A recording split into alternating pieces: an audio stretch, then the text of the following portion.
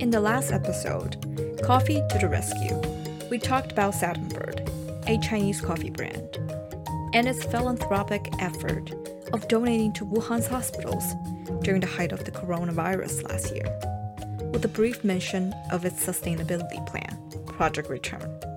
This time, let's go deeper into it. Hello again, it's me, Tia Liu. As you know, this podcast, On Earth China, is produced by Tian Cha with a focus on the narratives behind Chinese brands that are too good to miss. Through Tian Cha's eyes, you'll see brands in their own light as well as relish in their touching stories, inspiring ideas, and life-changing experiences. Tune in, subscribe, and find out more about exciting Chinese brands. You won't be disappointed. In a perfect reality, brands would all like to be sustainable and environmentally friendly. But when it comes down to costs and actual commitments, only a few are stepping up for Mother Earth. Here comes Saturnbird and its founder, Wu Jun, with a plan of doing a little extra for the environment.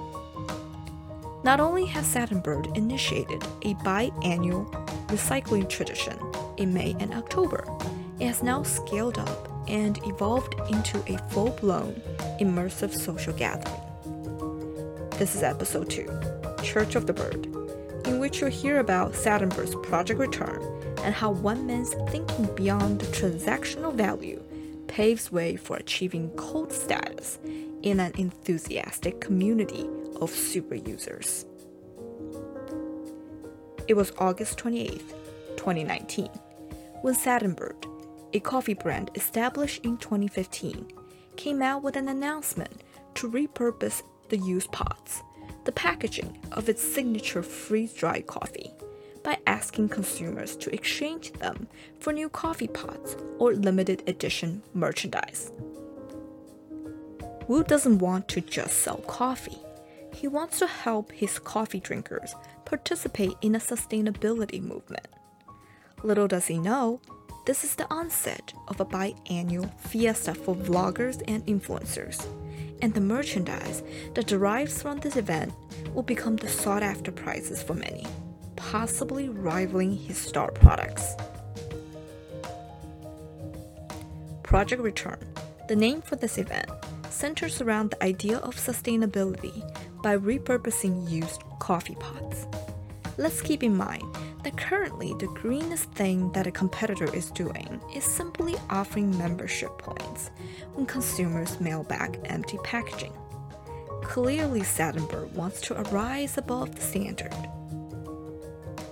Situated in Changsha, Hunan, a central region in China known for spicy foods and stinky but delicious tofus, Saturnbird is at odds with the local ready-to-drink ecosystem, a place where tea mega brands reign and take over almost every street corner.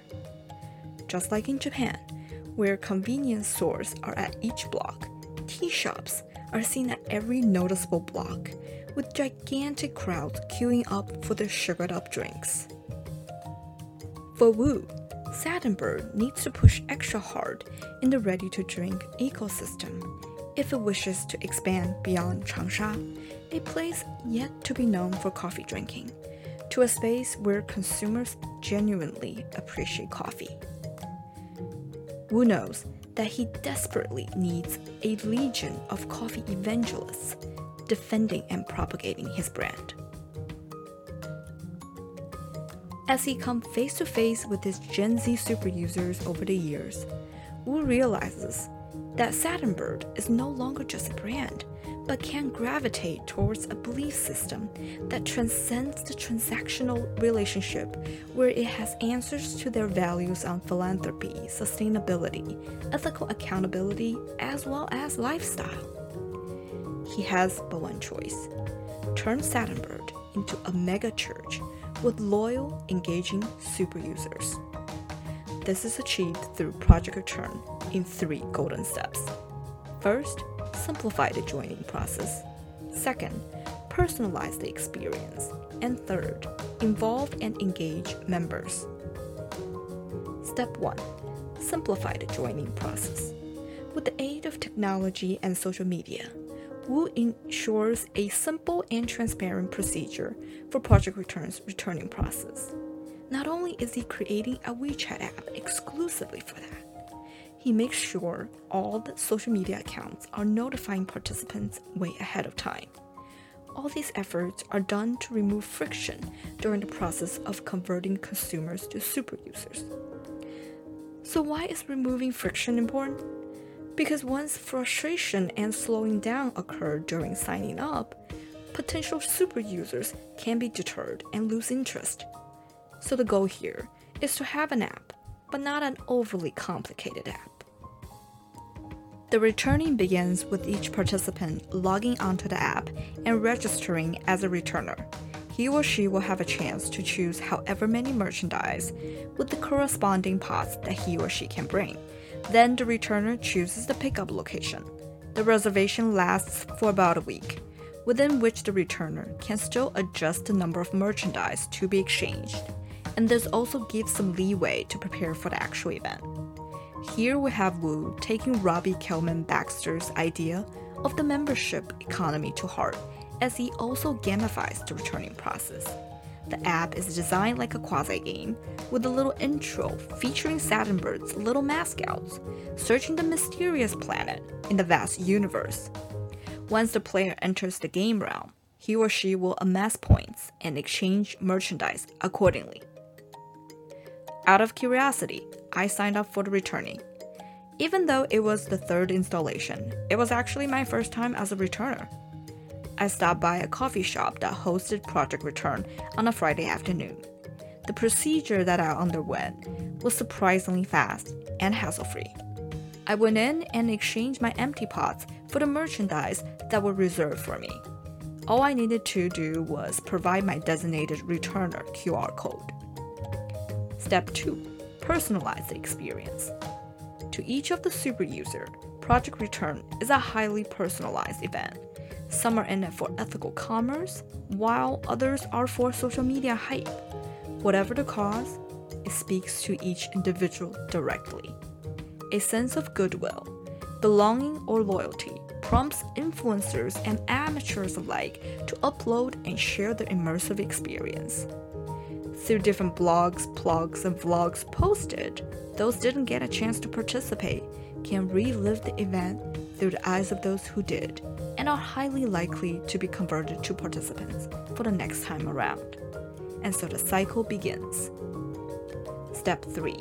Involve and engage members. Wu has always been a listener. In fact, he navigates the social media like a creature in its natural habitat.